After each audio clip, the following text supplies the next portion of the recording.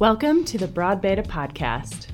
Broad Beta is a space to openly share women's and genderqueer experiences of adventures in the wild, from the ordinary to the heroic. We bring you raw stories with the beta on the food, gear, and technical tips behind them. Our featured broads behind Broad Beta are climbers, backcountry skiers, and outdoor adventurers of all kinds. We aim to inspire and inform each other through our stories. Thank you for listening. In this episode, Jeannie Wall is going to read her story, Trust Your Instincts. It's part of a trilogy that we published in the first edition of Broad Beta back in November 2021. Leslie Gaines-Germain is here today to introduce Jeannie.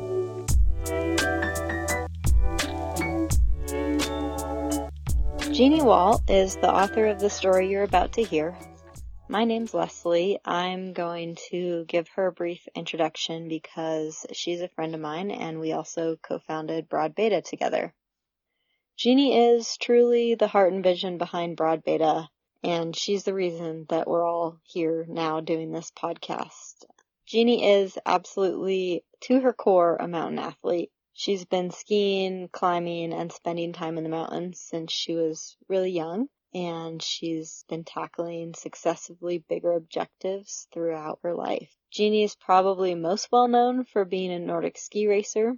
She was on the competitive circuit for many years and she won many prestigious races, but she's really truly an athlete in all realms: trail running, biking. She's pushed the limit in all mountain sports. Professionally, Jeannie started working at Patagonia at a young age. She moved out to Ventura pretty soon after college, I believe, and eventually she convinced Patagonia to let her move to Bozeman so she could pursue ski racing and also be closer to the mountains. She's now been here in Bozeman for over 20 years. In that time, she's worked for several outdoor companies and within the local food business. Jeannie's really spent more time in the mountains than anyone I know. She's arranged her life around trips in the mountains. If she's not in the mountains on a trip, she's scheming for one and looking at the weather. I think early on, Jeannie started off with big mountaineering pursuits. She has several big ascents in Canada and Alaska. Throughout time, she migrated into more technical climbing on both rock and ice. And I will say from experience that it is a treat to be in the mountains with Jeannie. She has a ton of knowledge and incredible intuition for moving through complicated terrain. And if she's been someplace before, she usually doesn't forget where she's going. She can also read new terrain very well. Mountain pursuits aside, Jeannie's an avid reader. She's a really interesting writer. Whenever I'm looking for a new book, I usually ask what's on her bedside table. So all that said, you're about to hear Jeannie read a story she wrote about a climb that she and I and another woman did on El Capitan about this time last year. I hope you enjoy.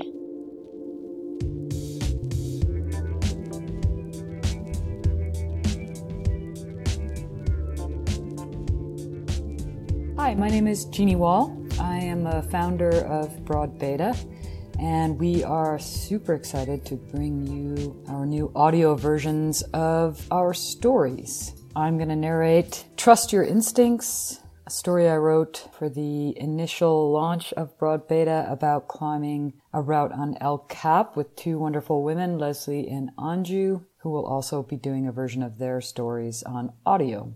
Check them out. Trust Your Instincts.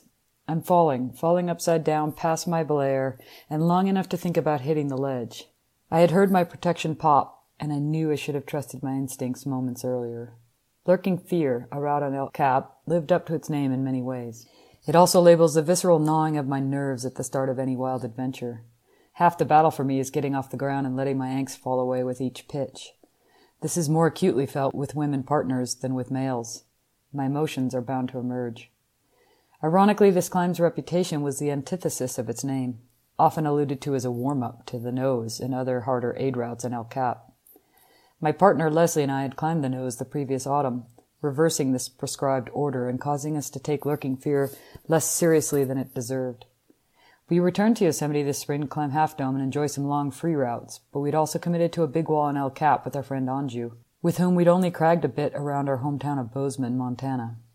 After researching options, we landed on the idea of climbing the Salathé, a moderate, quote-unquote, aid climb, with some challenging free pitches up a proud section of the wall.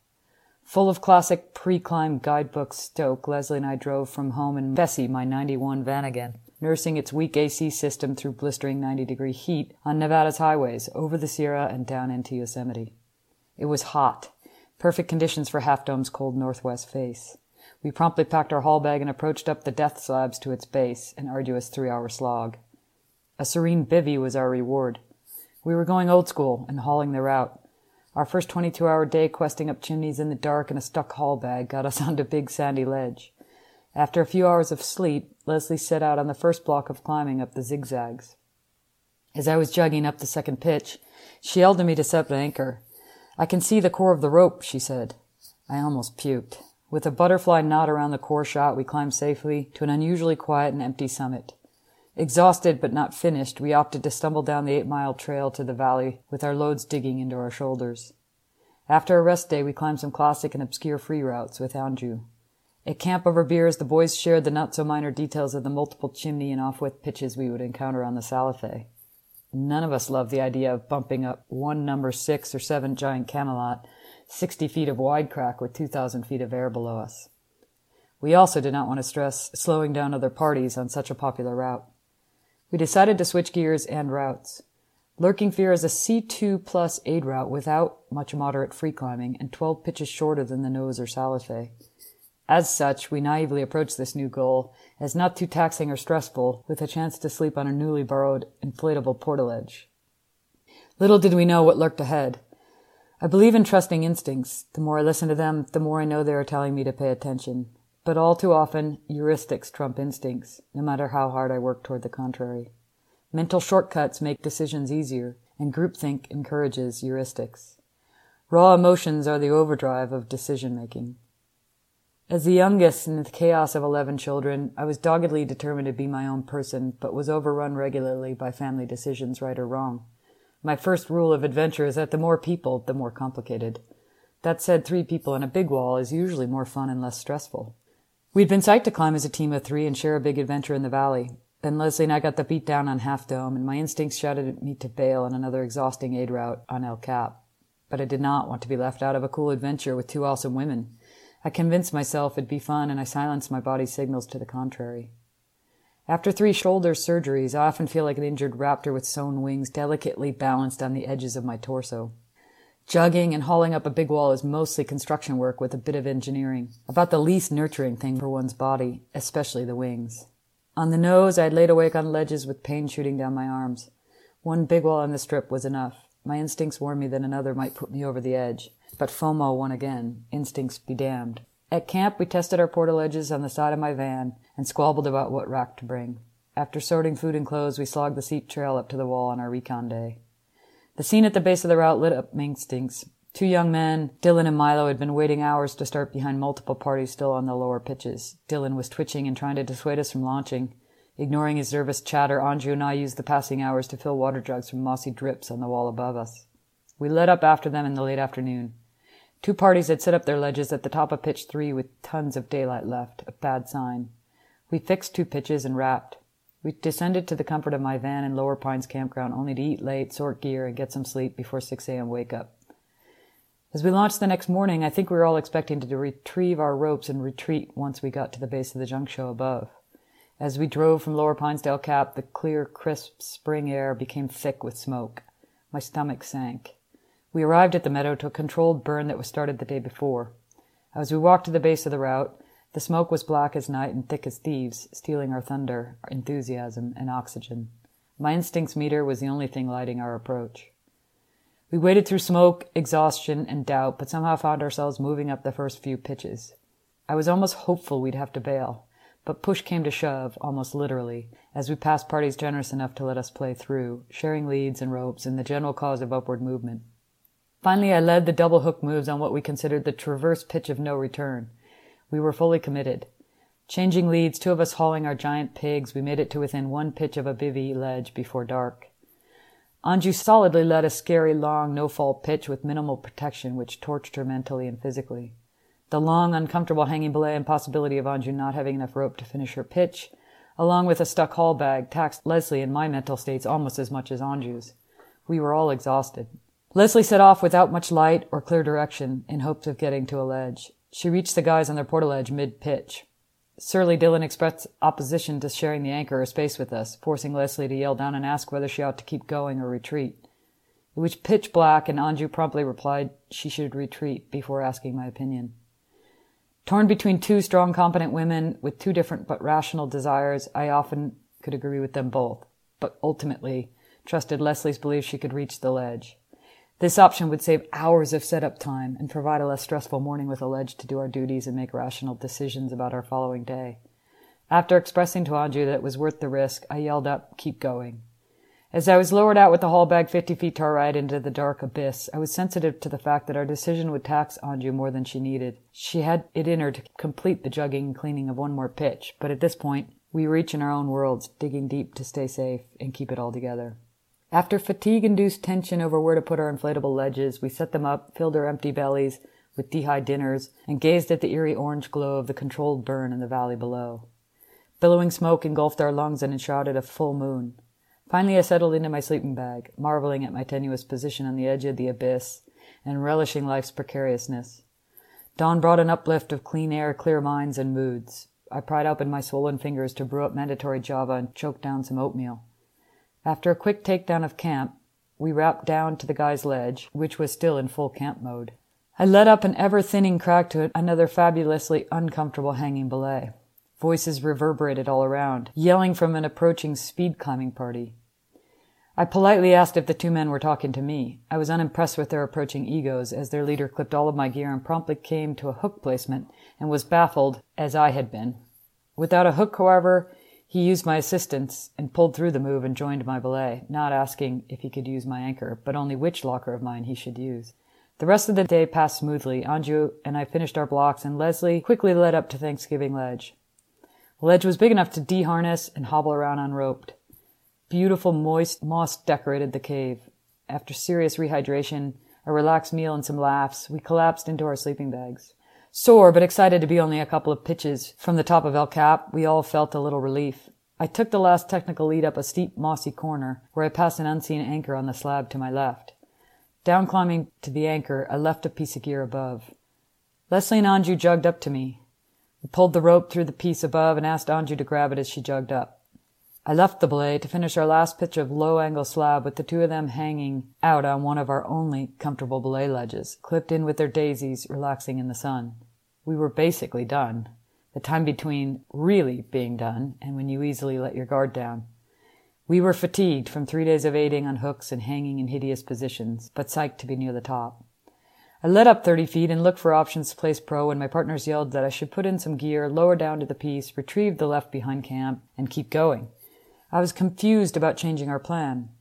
Why should I lower down instead of one of them just jugging off to the side and grabbing the piece, I thought. I announced my piece of pro was in a flare without other good placements. I adjusted it and tested it twice. There was no obvious place to put another piece of protection. After aiding on hooks for 2 days, one cam can seem pretty safe, especially since I was on a low-angle slab. Complacency, fatigue, a desire not to question my partners, a longing to be done. I don't really know, maybe a combination of all of the above. I can be argumentative in my need to be right, lasting baggage from an upbringing I continually fight to overcome. This was a chance to concede and respect their request. Heuristics trumped instinct. As I lowered down about 15 feet and made the shift to the right toward the green alien, my protection popped. I remember hearing the wind or my body flying, flipped upside down, thinking this might be it, waiting for impact. I hit the end of the rope just before the ledge, whiplashed back upright, and hit my helmet on the rock. For a moment, time stood still. I was alive, not paralyzed, and filled with the guilt and stupidity of a poorly placed piece. I went into triage mode and started to jog up to my partners who screamed, "No, stop, we're tangled in the rope." They had me switch to the haul line as they tried to uncoil the pretzel that had enveloped them as the extra rope fell onto them and twisted them into the haul bag. Anju's leg was torqued and Leslie's arm caught in a harness. I had taken a factor 2 fall of 60 feet, one I never ever thought possible for someone afraid to take even a small fall on a sport climb.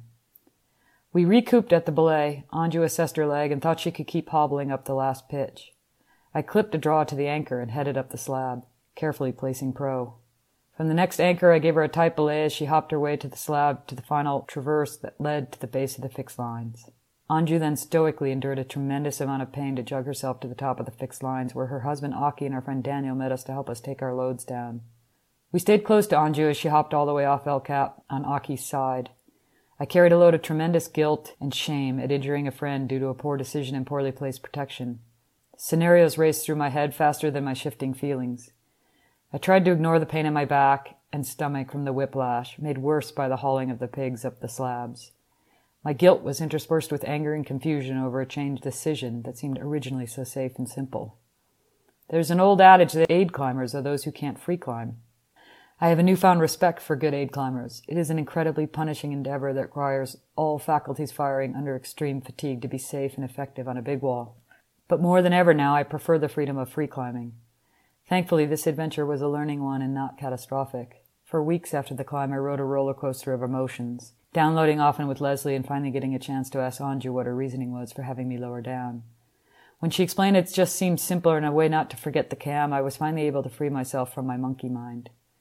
Maybe this is part of the uniqueness of tying in with women partners, the emotional awareness and willingness to openly and honestly share feelings instead of stuffing them away. Despite and because of this adventure's challenges, I feel once again inspired and empowered to tie in with great women partners. Thank you for listening today. We hope you enjoyed the story. Hey, speaking of stories, have you ever thought about sharing your story? We want your story. Yes, you. If you have shared any kind of climbing or skiing adventure as a team of women or gender fluid folks, we'd love to share it with our Broad Beta community. This is a space for our untold personal journeys, their joys, sorrows, struggles, and epiphanies. If you don't want to write a featured story, there are so many other ways to get involved with Broad Beta. You can write a short story to appear on the @broad.beta Instagram. You could speak at a broadcast event, send us a gear review for your favorite piece of gear, or email us your questions. Our team has years of outdoor experience and we want to share that with you. Please don't hesitate to reach out to us at broadbeta@gmail.com. And for more great content, check us out online at broadbeta.com.